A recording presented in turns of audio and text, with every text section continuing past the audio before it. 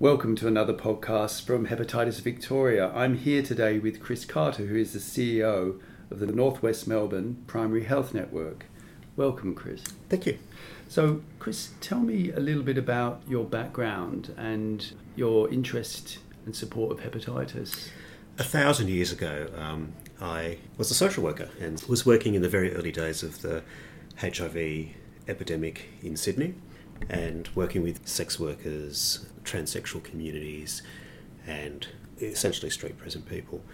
I had and still do, have a very strong commitment around the prevention of bloodborne viruses in sexual health and really the difference that each of us can make in our daily interactions with people. And what's the role, do you think, of an organisation like the Northwest Melbourne PHN? How can they show leadership? Primary health networks can show leadership a number of ways. The first is in terms of advocacy and ensuring that the message around bloodborne viruses, STIs and hepatitis actually gets forward in the public domain. So that means not only at federal level, but because we're predominantly federally funded, but also at the state level and the community level where there are significant needs, wants and interests in the hepatitis space. In terms of the Northwest Melbourne Primary Health Network's role, where do you see the challenge? I think the challenge is trying to get the issue and the identification of viral hepatitis front and centre. Primary health networks have a couple of roles, obviously one of which is to undertake health needs assessments, so an analysis of what's actually happening in the catchment. And then the second is to try and find ways to fill the gaps where there are issues or where there are services that require some stimulation. So we're both a planner and a funder. And so for primary health networks, and ours in particular, we've had a very high level of viral hepatitis right across the catchment, especially in certain places in the catchment. So really for us, it's about looking at the evidence, saying, listen, this is a problem, then providing some leadership about how we can actually move forward from an advocacy, funding, or even simply getting people in a room together to talk. Stigma is a huge problem in terms of viral hepatitis, and it's linked to so many other domains of human behaviour. A lot of people in our catchment that have viral hepatitis are from culturally and linguistically diverse backgrounds. So often there are cultural and language barriers which are significant issues. Overlay that with GPs or allied health professionals or health professionals who may not be confident to talk about hepatitis C because of their own belief system. It makes it very tricky for people to raise the question, raise the issue and start to tackle prevention and treatment of viral hepatitis. And how do you think we can tackle that within those communities? First step is to understand cultural issues, so make sure that we understand language and cultural barriers which create stigma.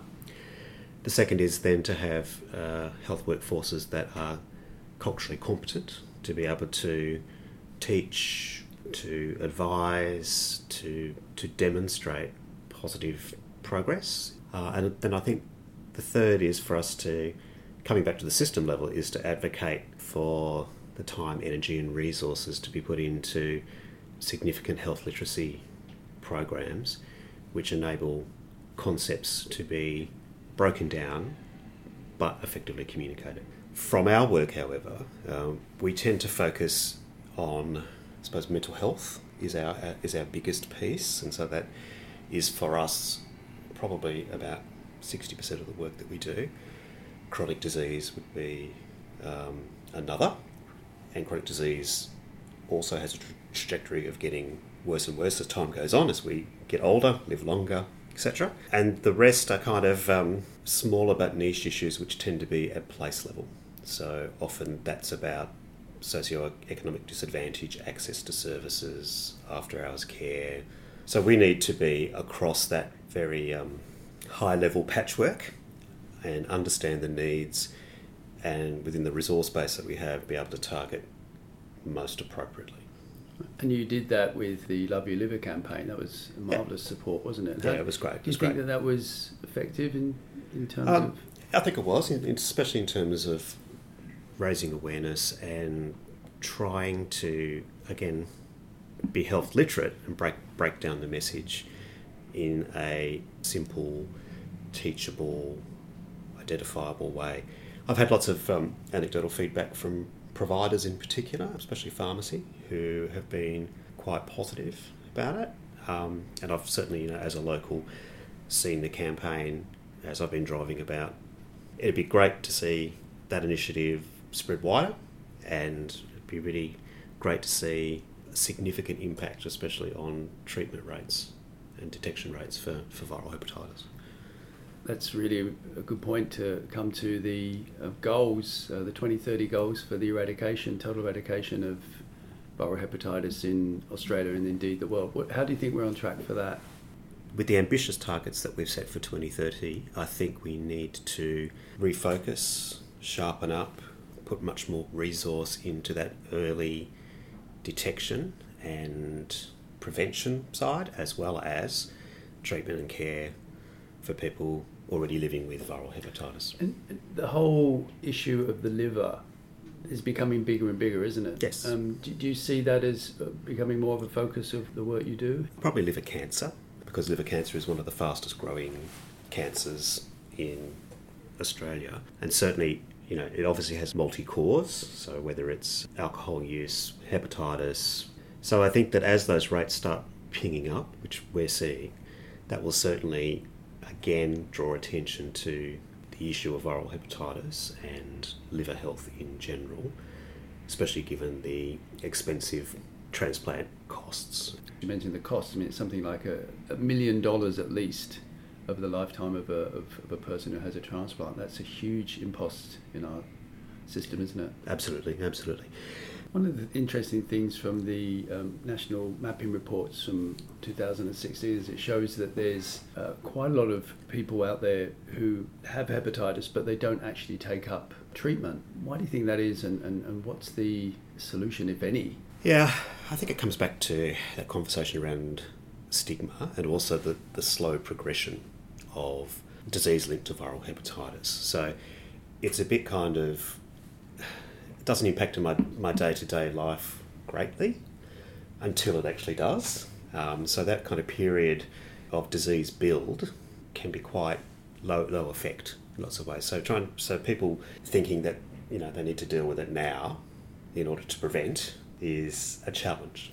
And if we think about it in relation to chronic disease, in relation to mental health, it's the same kind of thing. It's about the kind of immediacy and urgency piece. So there's that. And I think stigma as well, because viral hepatitis has got a long history of stigma and still has a high level of stigma attached to it. That again, the urgency and the pressuring to make early treatment and early detection happen is lower. So what can we do about it? I think that, again, we just have to keep pushing on. We have to be persistent. We have to be brave. We have to keep talking about it.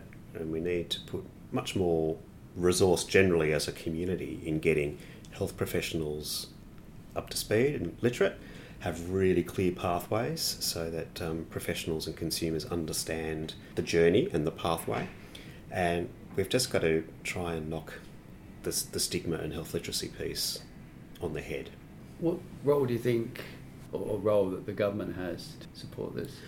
I think that state and territory governments and the federal government certainly have additional roles to play in the prevention space. I think that there's a lot of resource that is in the treatment space, and it was great, especially with hepatitis C, that the antiretrovirals were listed, and that's a huge cost to the system, quite enormous amount of money, which is fantastic. But that's at the point of treatment, not at the point of prevention. So I think that both tiers of government can focus their eyes upstream so that we start to get really quite excellent health promotion, prevention, and other programs which actually get people before the point of infection. And of course they'd save enormous amounts of resources by doing it. Yes. And one of the things I wanted to mention is that you're one of our HEP heroes, aren't you? Yes. So what are your thoughts about being a HEP hero? When you received the gong, in inverted commas, how did you react? Listen, I was really chuffed, and it's great that Hepatitis Victoria runs this really fantastic acknowledgement program, and it was really humbling to be a HEP hero amongst peers. So some of the really great consumers, clinicians and organisations that share the title, I just think what a great bunch, and I'm really pleased to be part of a great bunch. Even a Nobel Prize winner. Even a Nobel Prize winner. There you go. Peace Prize winner to boot. Anything else you'd like to add, Chris, to this conversation? I think the way that organisations like Hepatitis Victoria can add value is essentially, as I said throughout the interview, one is advocacy, and Hepatitis Victoria is a very strong advocate for viral hepatitis and has done a tremendous job over the last couple of years in raising the profile at the state level in particular, which has resulted in policy documents at the state level around hepatitis B and hepatitis C. So that's all cred to Hepatitis Victoria for that.